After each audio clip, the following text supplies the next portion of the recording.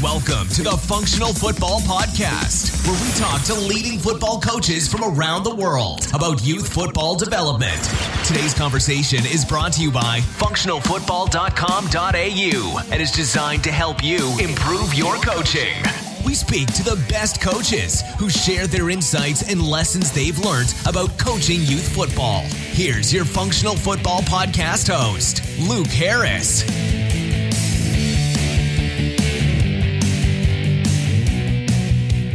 Welcome back to episode 12 of the Functional Football Podcast. The past few weeks have been very busy, and our last episode with Mark O'Sullivan has had some fantastic feedback. So if you haven't subscribed to the podcast, please do so on whichever podcast app you use so you don't miss out on any of our episodes. Also would appreciate any love, so if you could give the podcast a rating or review on those apps, that'd be absolutely amazing. You can also find us on Twitter through the handle @FunctionalPod. So please connect and give us a follow or even a retweet of our episodes. For today's episode, I'm very excited to welcome Jess Ibram, who is a British professional soccer coach holding his A license with the English FA and his A license through the United States Soccer Federation. He has over 19 years experience as an elite youth developer, a national coach, and high performance coach. His roles have taken him from working in his homeland in the UK to the United States, Mexico, New Zealand, and even the Cook Islands. He's been an academy coach for the Wellington Phoenix, for the Australian A-League team, and has worked with the Houston Dynamo FC of the Major League Soccer, as well as working with Chelsea FC of the English Premier League. Jess, welcome to the show. Thank you very much, Luke. I really appreciate the opportunity. And Jess, as we heard in the intro, your coaching journey has taken you around the globe and really just illustrates how truly global the game of football is. Could you briefly explain to the listeners how and why you've travelled so far to coach football? Yeah, I'll try and give a short version if I can. It's a career that's taken me to the United States, New Zealand, Mexico, and just recently the Cook Islands. But I really got a bug in the year 2000. And like a lot of young players in England, you quickly realise you're not good enough to make it into the game. So you look to keep involved in the game as much as you can. So I was very fortunate to come across the opportunity to go out to the US coaching. And I worked, like a lot of coaches really, in the summer camps, young players from under 6 all the way up to senior level. And I'd done that for about 5 years. And then I went back to England and I furthered myself in terms of gaining the necessary coaching qualifications to coach at a more reasonable level, which I was successful in doing. Spent sort of around about six years in the UK, and then I got a bug again.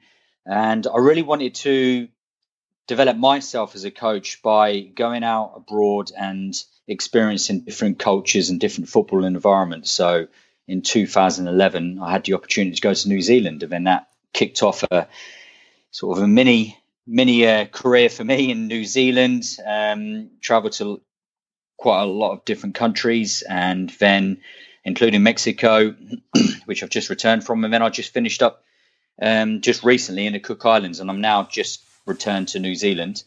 And the reason I really went out to have those experiences abroad is that it's just really there's lots of opportunities I feel more abroad than what you might get, certainly for me, within the UK, because it's such a competitive industry to crack into. What have you found some of the challenges you faced in that journey coaching in different countries, in different cultures? Yeah, I mean, every country is obviously very different. And I'd say that it's been challenging in the sense that you have to very much adapt to the way with which that country operates, not just the culture, but also the football environments. And that's been the biggest challenge for me, is having to adapt to different footballing environments. And it's not saying that, you know, I'm a British coach or and I'm going to come over to this country and this is the way it's going to be here. This is the way it was in England.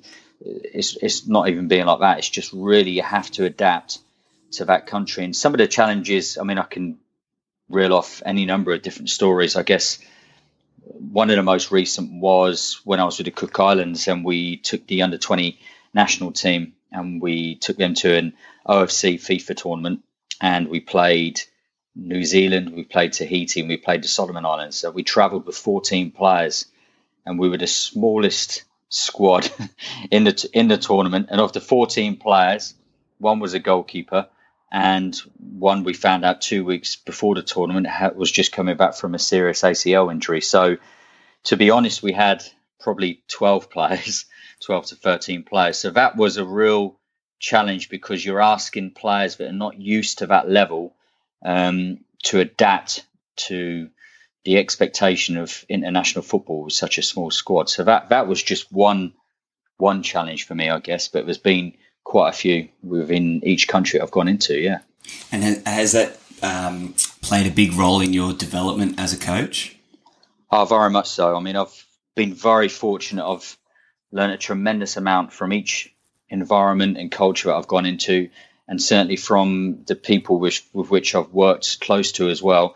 And I'd say the biggest attribute for me that I've been fortunate to develop is just learning skills about myself, and my ability to adapt, my ability to be more flexible dependent upon the environment with which I'm working in. So I guess I've learned quite a lot about myself, which has been the biggest key for me.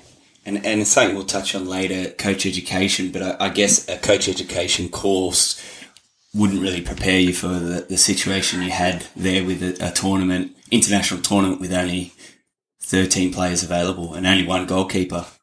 Yeah, no, definitely not. No coach education course can prepare you for that. That's sort of completely different experience. And yeah, it was a real big challenge. But now I can look back and say, you know what, I was very happy that I went through that experience. Definitely.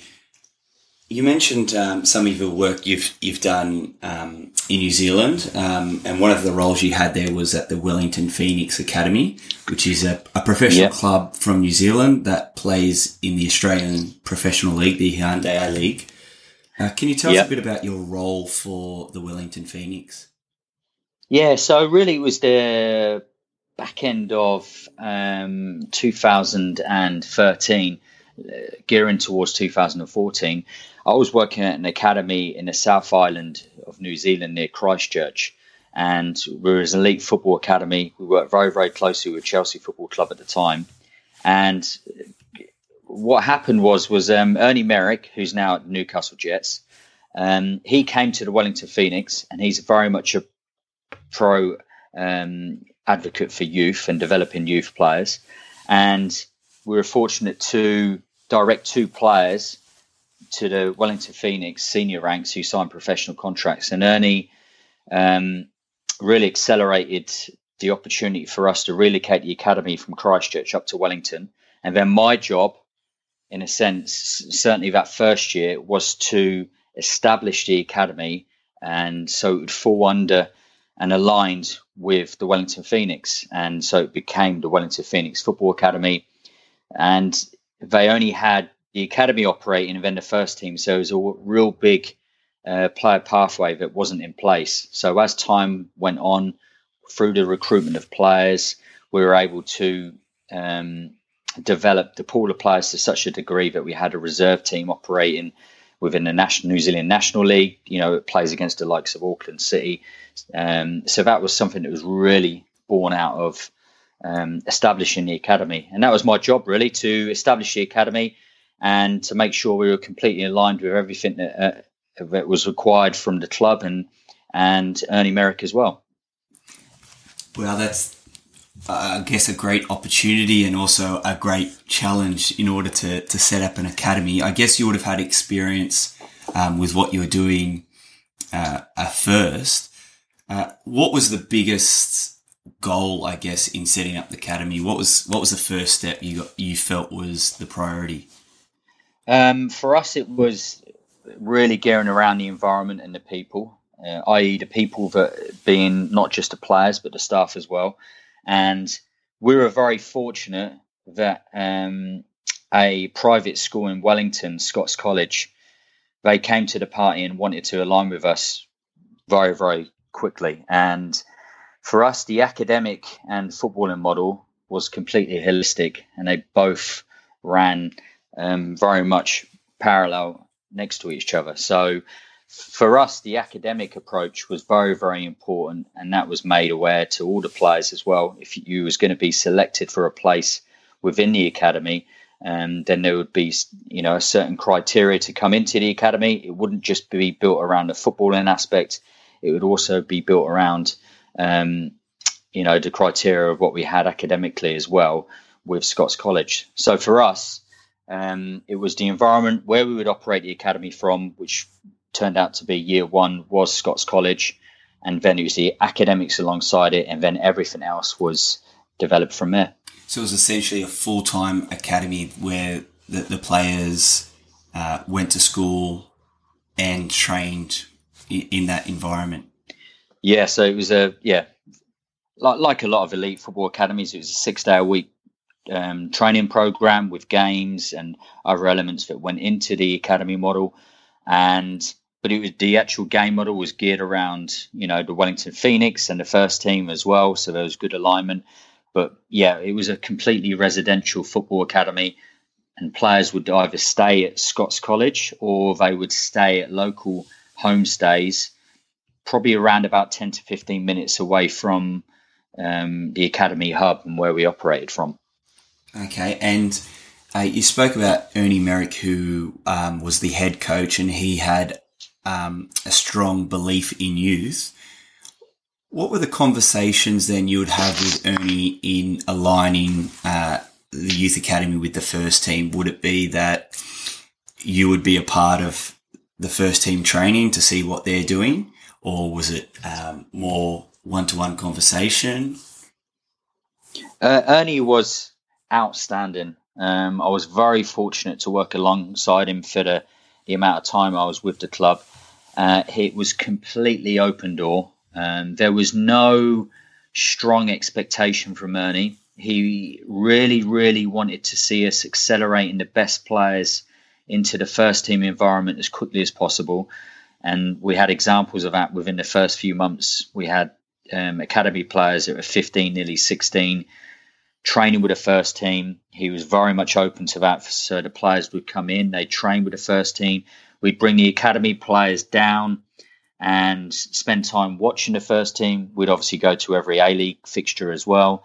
And then on a personal level, Ernie would also invite me into post-game analysis sessions from A-League fixtures. He would invite me into the training sessions as well. And it was just a very, very much an open door, open conversations, regular conversations. And, it was a great opportunity for me to be around someone who's such a really, really well-respected and experienced coach within the A-League. That academy has gone on to have some success, hasn't it, with players transferring to the first team? Yeah, definitely. There's been a number of players that have signed within the first team. When I was there was 2 players, James McGarry and Logan Rogerson, who signed 3-year professional contracts. I think they're in Europe now.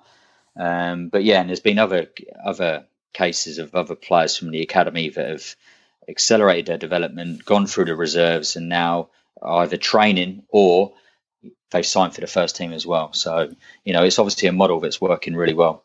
And do you think that conversation with the head coach was part of the reason for the success, as well as the environment, as well as the coaching staff as well?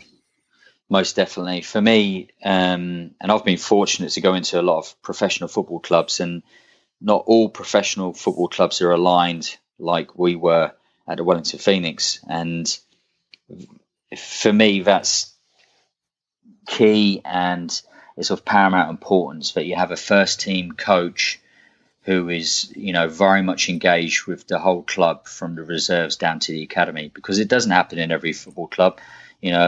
Obviously it's very much result orientated at first team level, but I think it comes down to the individual. And Ernie was just great at that. He's a great people person. I mean, give you an example.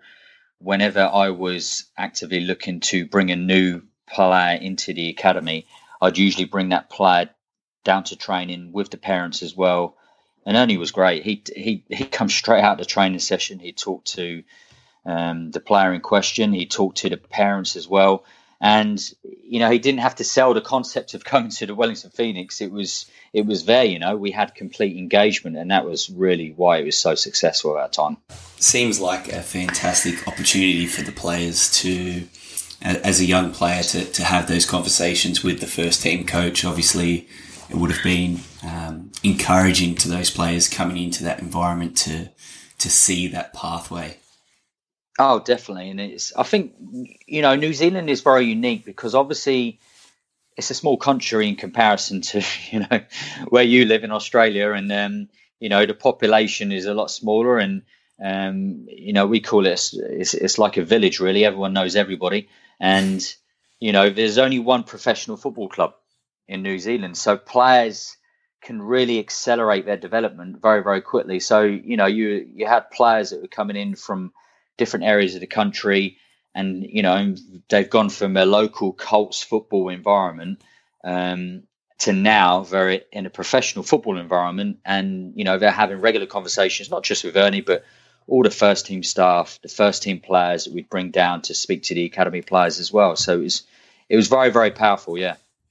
And I guess moving on to the next part then, the setup of the academy and how it was aligned to the first team. When you were bringing players into the academy, what process was used to identify that talent? Was there a model, and do you feel it was successful? Yeah, I mean, we obviously had our own holistic game academy model, and we would align as much as what we could with the first team. One example would be performance analysis. So we would run our performance analysis program as aligned as possible with the first team as well. So we had a model that already operated on a full-time basis, obviously, and then we had different ways with which we would select players to then deselect players. So what I mean by that is we would have trial days, just ad hoc trial days throughout the course of the year, because New Zealand's so small, it was easy for players to fly into Wellington. It could be an hour and 15 minutes away.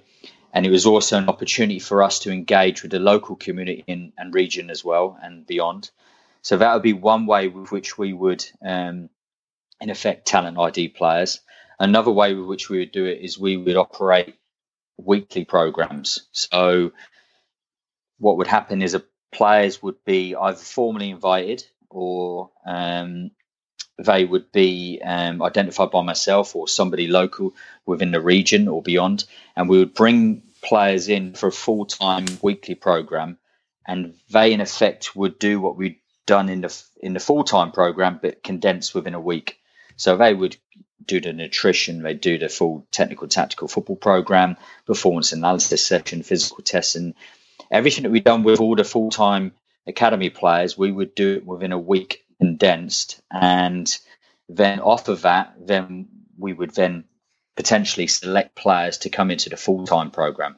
But obviously there was a set criteria of what we was looking for, and also, the level of the players we wanted to bring into the academy, because they had to add value. But we were understanding as well is that, the boys that trained full-time, if you're training full-time in a full-time football environment 6 days a week, then you're going to be beyond, the local player who's training with his local Colts team and everything else 2, 3, 4 times a week. So we were aware of that. So really we were looking for players that could come in but had the potential, that we can maximise that potential to development to ultimately pushing their way towards the Wellington Phoenix first team.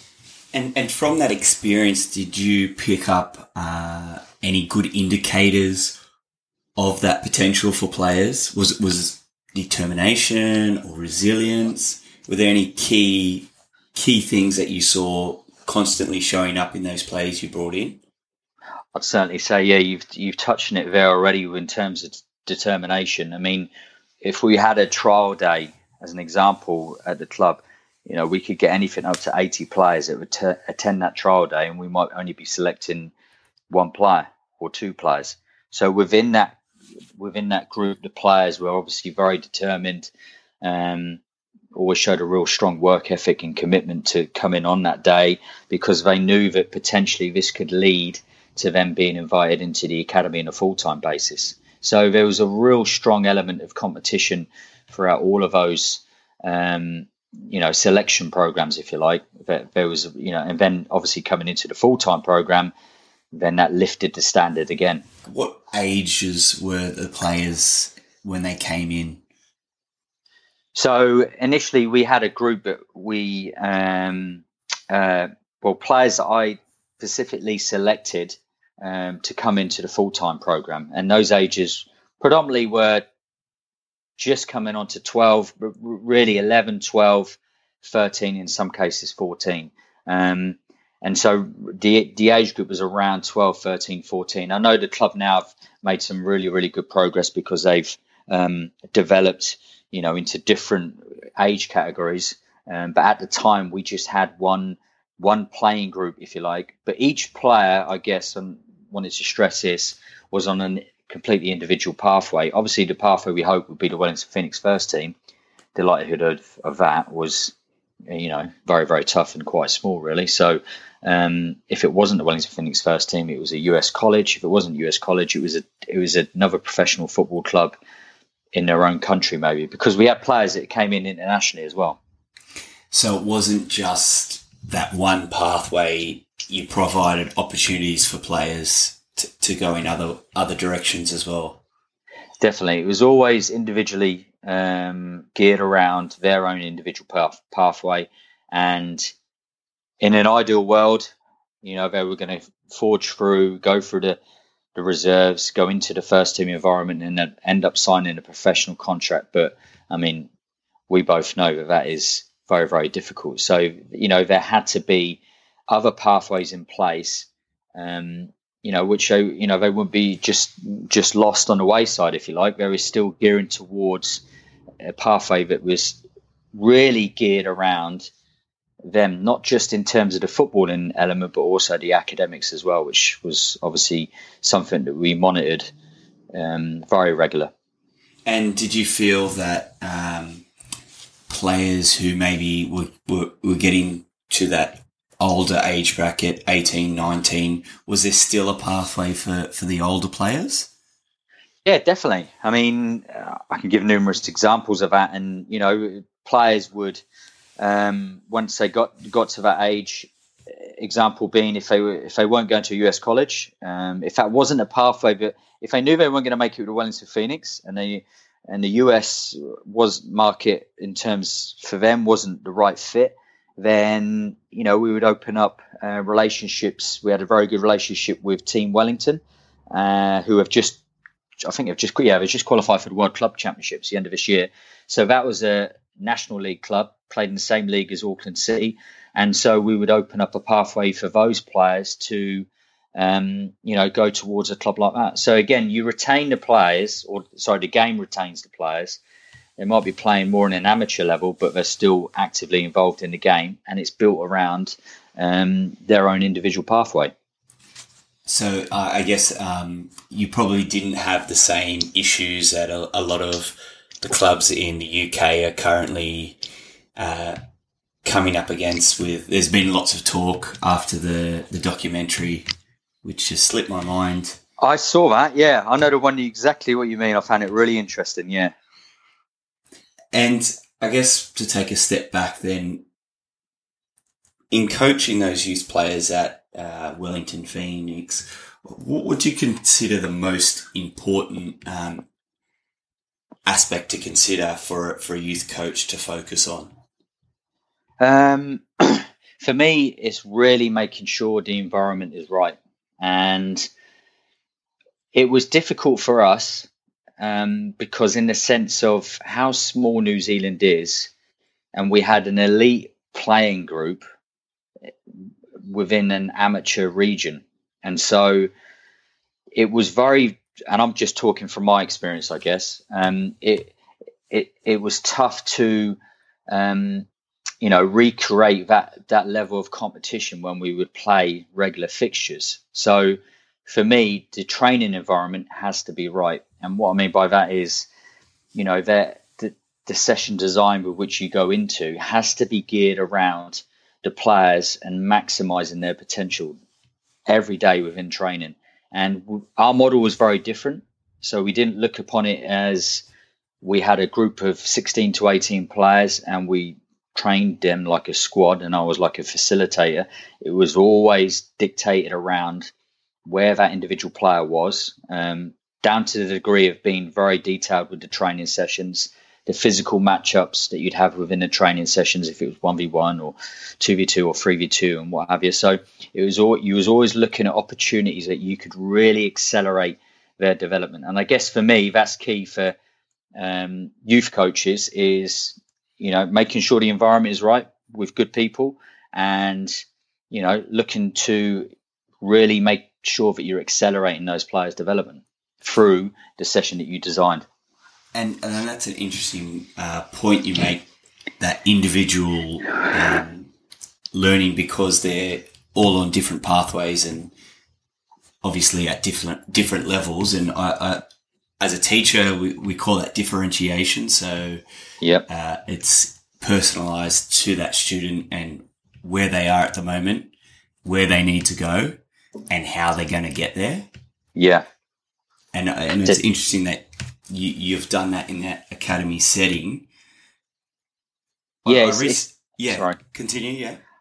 I was just going to say, and again, that's just how we operate the academy at that time. Not every academy operates like that, and there'll be different layers of, individual development that they go into that. But for me, I would almost feel like I'm doing that player a disservice if it was a squad training session. So the first team would be different in the sense of, they're training to compete, they're training to perform, or training to compete and training to perform in the game as well. And so their training sessions would look different to obviously ours as well. So, ours is always geared around the individual player. And like you say, it's differentiating each player's needs, I guess. And it would have been interesting, I guess, without that high level competition for those players, that elite level. Because I recently saw a quote. It said, "It is the player who defines the position, and not the position that defines the player." I guess not having that competition, were the players developed in certain positions, or was it more a holistic approach to develop players whole game to be able to play different positions?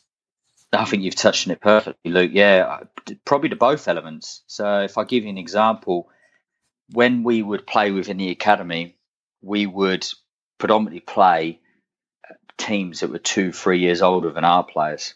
And the reason why we've done that is that they would be technically better, tactically more aware, physically, athletically, they'll be more advanced than our players. And these were the areas that we felt like we could really challenge the players, even down to the formation, the shape of which we played within the academy. So we played like a 1-3-4-3, and it would change at different points.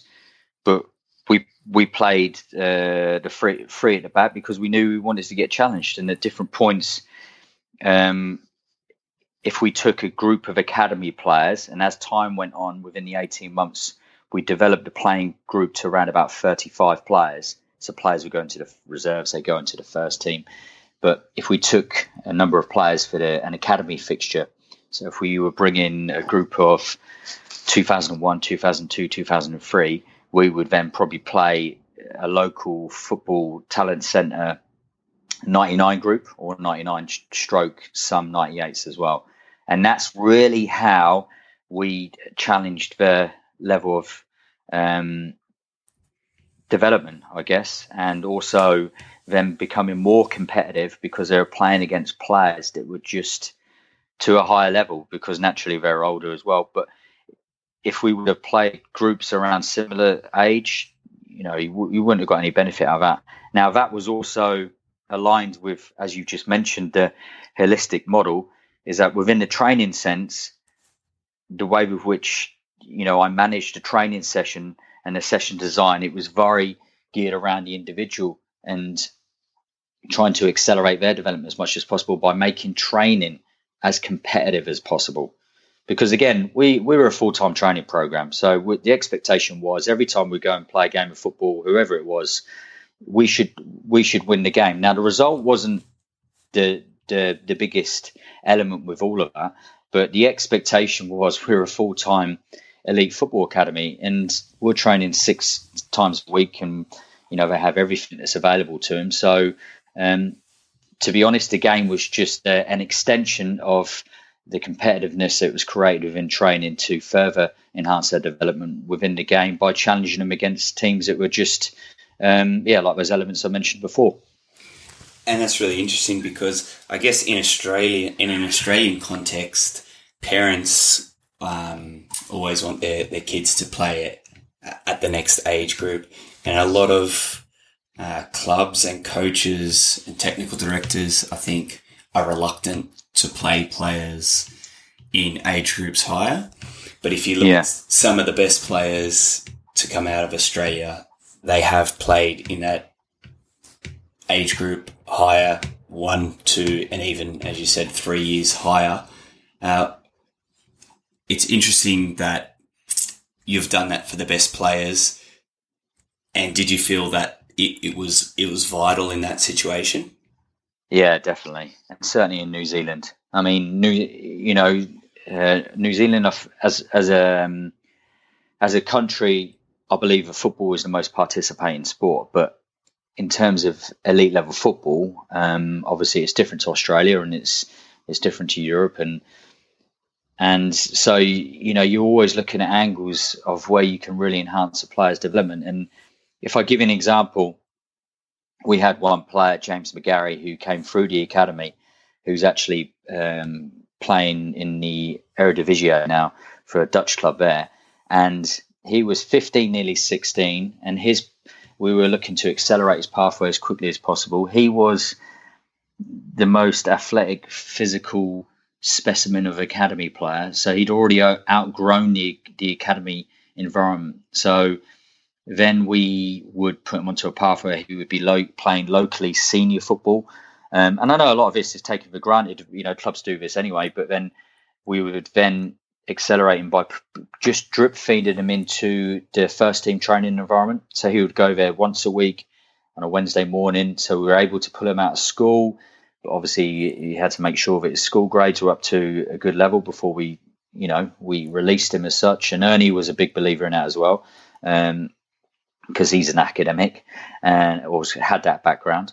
So then you could put them into a training environment where you're training with international footballers. So already you've accelerated their development in such a short time. But I guess really the key is, although the players in the academy were playing up age brackets, you was managing that. And it goes back to your previous point in terms of the positions with which they played on the field. And, in a sense, if we had a 2003 playing against a 98 group, then we would probably play that player higher up the pitch, just so they could have, maybe less involvement in the game rather than playing, central midfield or a number 4 where they're going to be continually challenged and, find it very, very too difficult to the degree where it's overwhelming for the player. And so they did get opportunities to play in various positions, even though in their age group, they might be a number 10. But if they're playing in high age groups and even training with the first team, it might be in a wing position to allow them to experience or be exposed to different experiences on the pitch. Yeah, definitely. I'm a big believer in that players, certainly in the younger age brackets, they predominantly play in lots of different positions, so they're multi-positional. Because if they have aspirations that are going to play at the highest level within the game, ideally as a professional footballer, then number one, they need to have all the attributes that they they can have in terms of being able to play the game. If it's facing the game on the side of the game, back to goal as a number 9, but also at different points, they'll find themselves naturally in different positions dependent upon the state of the game. And I guess football obviously is all built around opinions. And although we might have a number 8 within the academy, and he predominantly plays a number 8, at different points, then I would flip him to the other side of the pitch, so that then he could enhance his development on his weaker side, rather than he's just playing within one area of the pitch that he's most comfortable with. Because again, if they went into the reserve team or if they went into the first team, the likelihood is they're going to play a different position anyway. So they need to have those attributes within their game that they're able to play, like you say, in lots of different positions.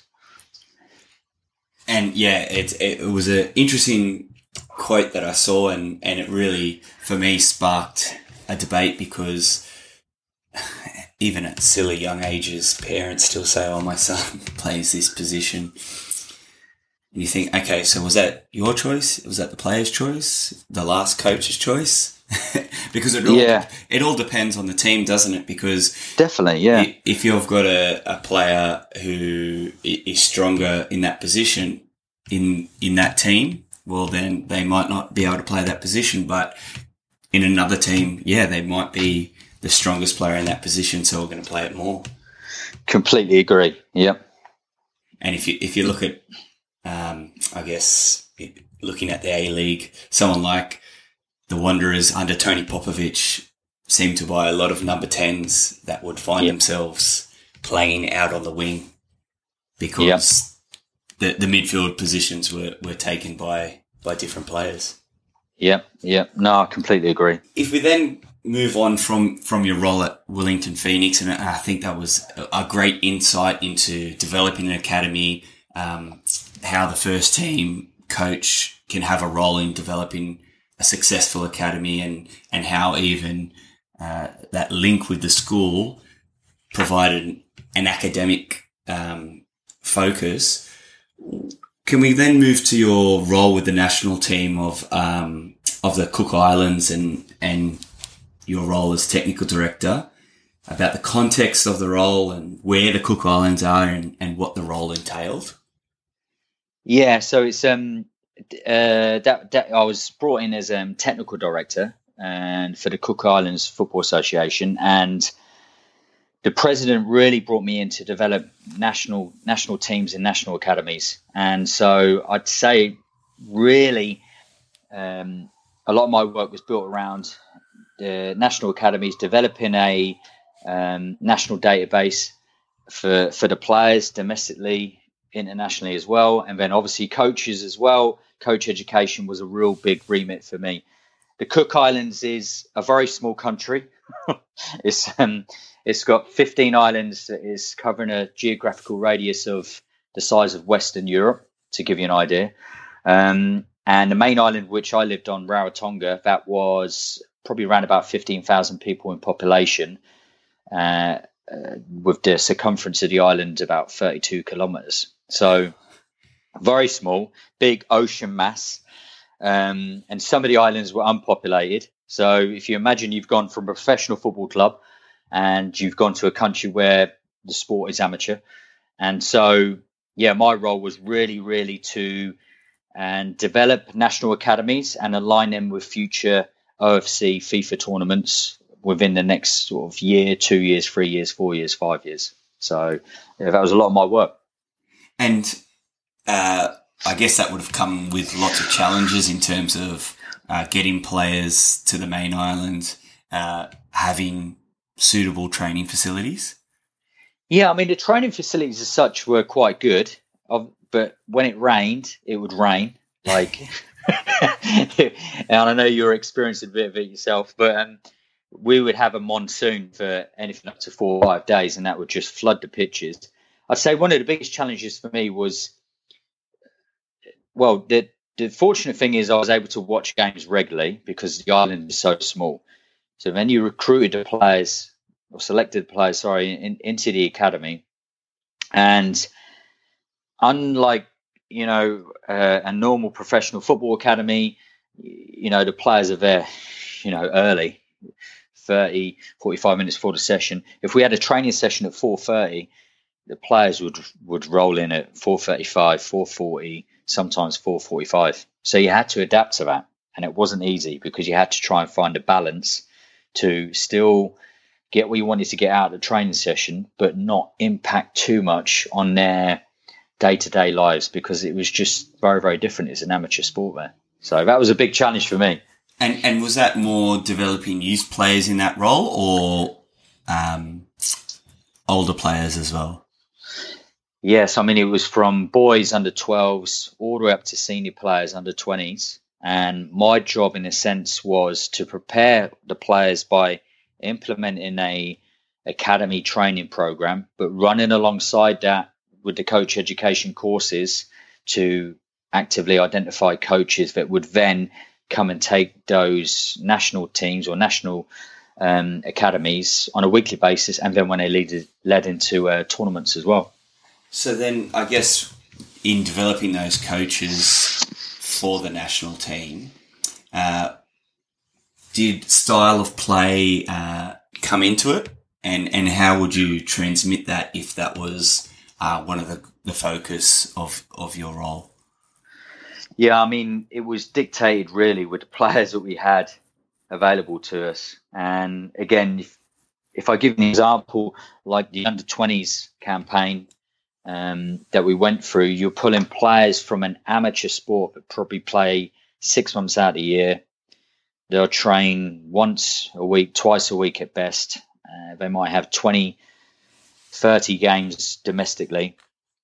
And then you're taking them into an elite level international football tournament. So due to the level of development that the country had previously and the level that the players were at, the playing style, I guess, was dictated off that. So we looked at it very simply, and I guess I really simplified my methods.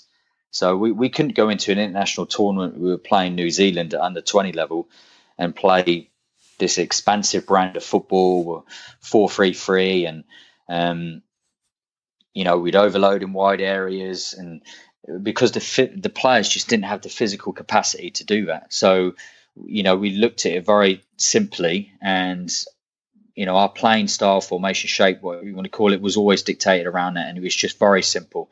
In possession, we do this, we revert to this. Out of possession, we do this, and we just had some key principles that fell under it as well. But it wasn't easy. It wasn't, to be honest, when you're playing New Zealand in our region is the powerhouse within Oceania.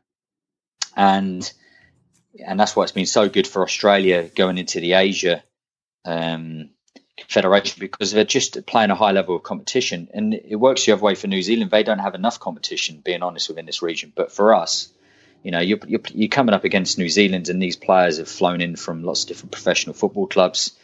So it's really make the game as competitive as possible, keep the scoreline as close as possible. And I guess I can envision the challenge straight away. But was it an enjoyable challenge to see the growth of the players and the nation as a footballing nation over your time there? Oh, definitely, yeah. I mean, it was a challenge in, like you're saying, a completely different way, because, again, you come from a professional football environment, and I don't take it for granted, but there the expectation is different, and then you go into a completely different environment like that, and our success was trying to be as competitive as we could at international level. Last year, 2017, we went to Samoa with the under-16 national team, and we qualified for the semi-finals of the OFC World Cup qualifying tournament. They'd never done that in their history. But that was 6 months of preparation leading up to it. It was training 4 times a week, and that was molding a group of players so that you could be competitive as you could be when you went into that international tournament. So that was amazing, to be honest. And was that more about a team roles and responsibilities as opposed to individualizing and differentiating sessions to single players? Definitely. Yeah. You've nailed it. Yeah, it very much was. And also the support people that he was able to bring in. I was fortunate I was able to mentor a local coach because my job as technical director, I prepared the national teams, but I wouldn't actively take the national team in competition. So I was able to mentor a local coach, and she just grasped it, and she was outstanding in the role. And as a result of that, through her continued education, she's now flourishing beyond, and will probably be involved in future national teams in the future as well. So yeah, I mean, we ended up playing New Zealand in the semi-finals, and New Zealand had previously beaten Tahiti 17-1.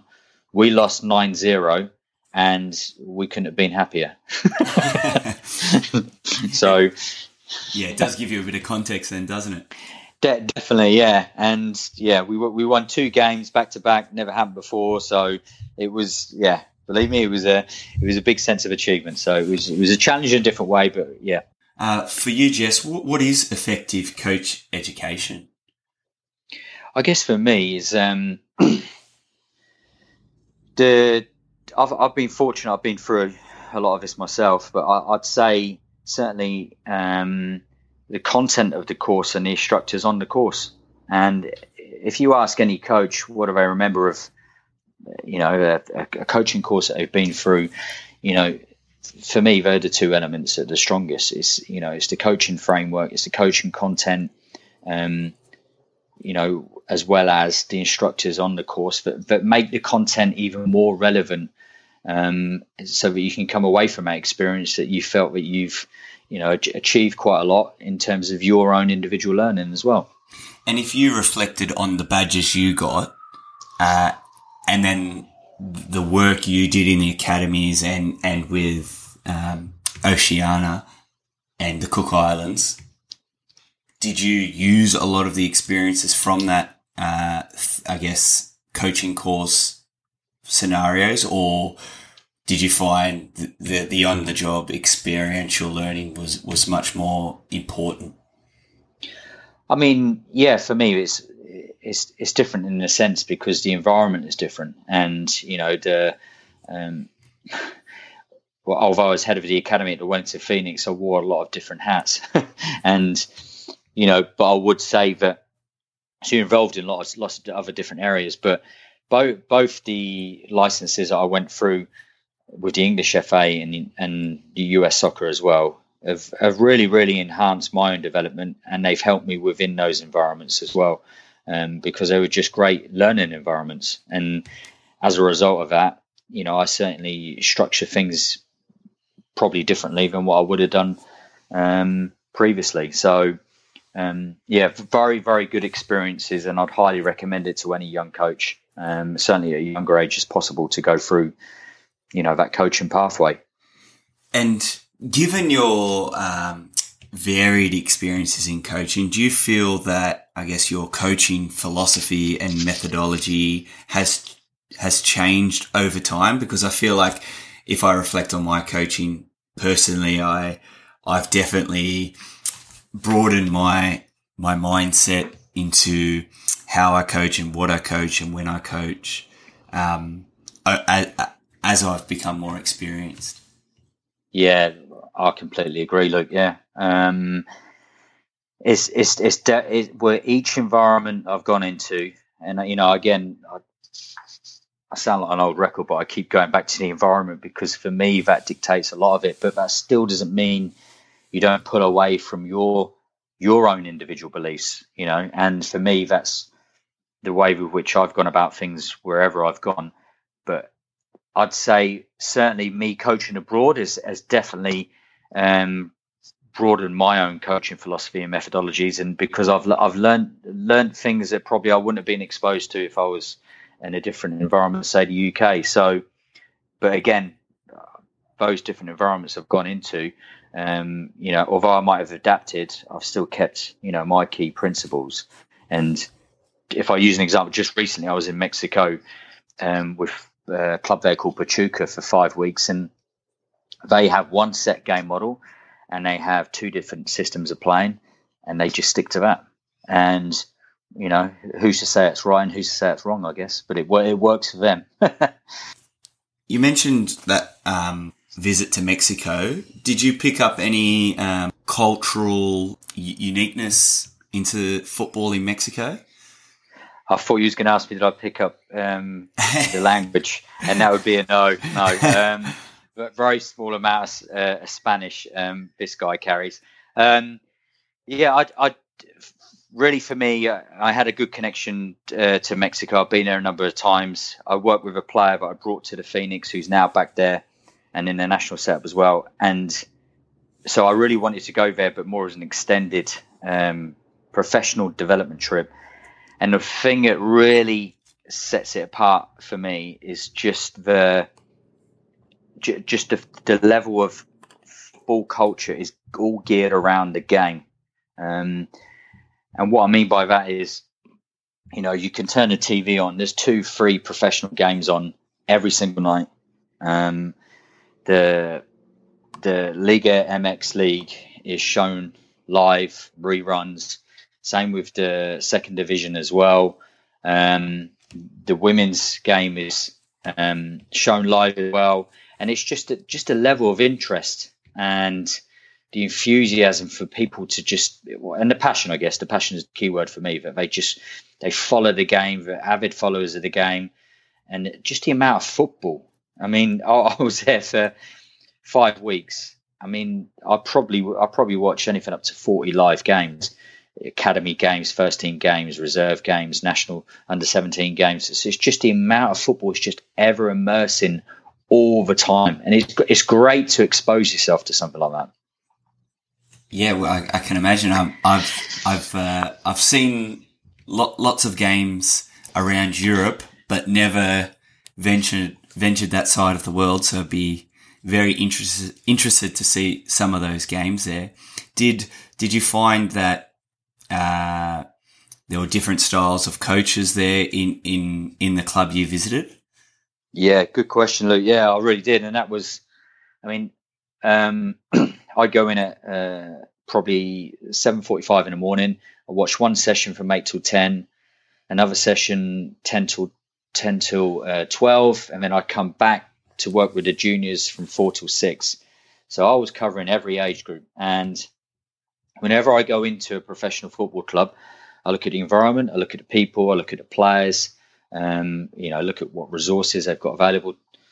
And every coach was different. So they had a Dutch coach who was working with the under-17s, who spoke fluent Spanish. It was incredible to see. He'd been in Mexico a number of years.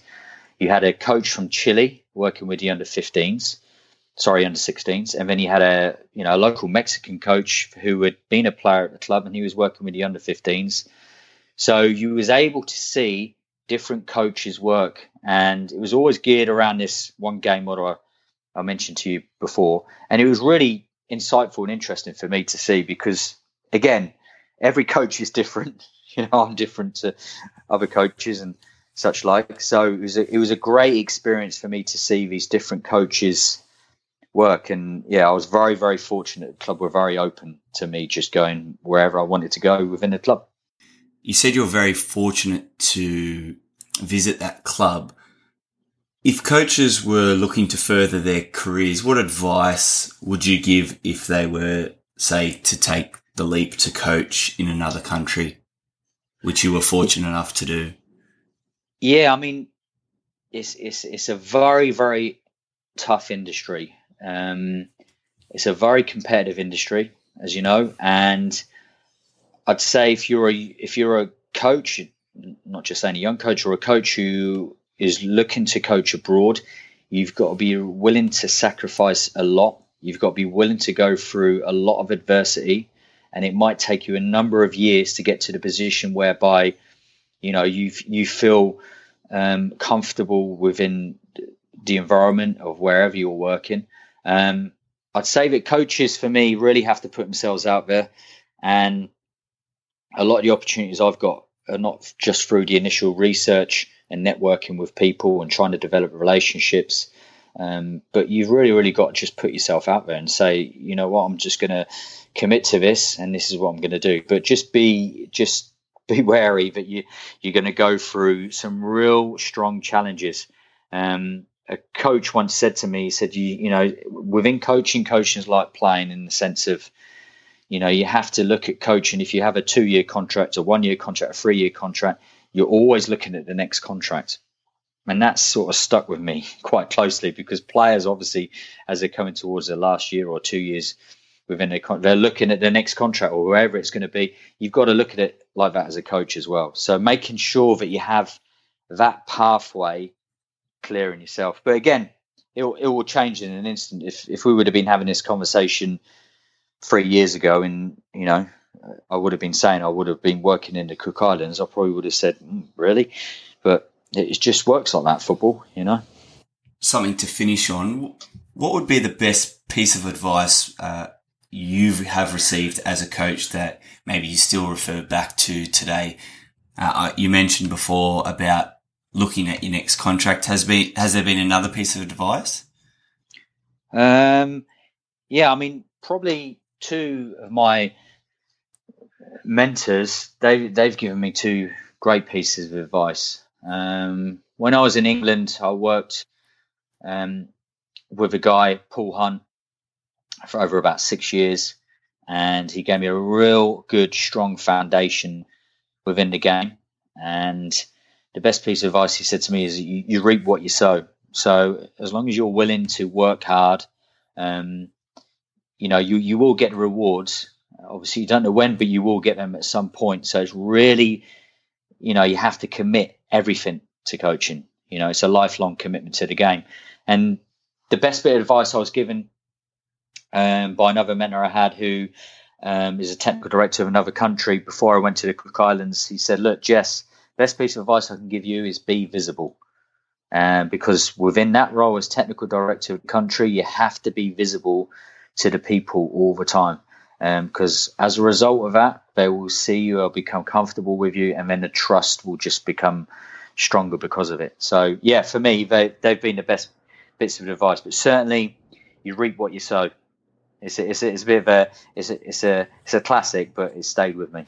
All right, well, Jess, we've had a fantastic chat, and I've really enjoyed the detail and insight you've been able to give us in your wide-ranging roles you've had, particularly in the academy environment. I think it's been great to hear your insights, and thank you so much for your time. Yeah, no, I really appreciate the opportunity, Luke. Like I said to you before, I'm an avid listener. And, you know, it's just great the different individuals that you have on. And, you know, I've really enjoyed the opportunity. So, again, thank you. If people wanted to touch base with you, are you on Twitter or any other social media networks? Yeah, I'm across the board. I'm on Twitter, Coach Jess Ibrom. Instagram's the same, LinkedIn as well. So I use all those different platforms, and people are... I'm more than happy for people to reach out and connect. Yeah. Perfect. All right. Thanks for your time, Jess. Thank you very much, Luke. I appreciate that, mate. This has been another episode of the Functional Football Podcast with Luke Harris. Get even more tips to improve your coaching and continue the conversation at functionalfootball.com.au or find us on Twitter and Facebook.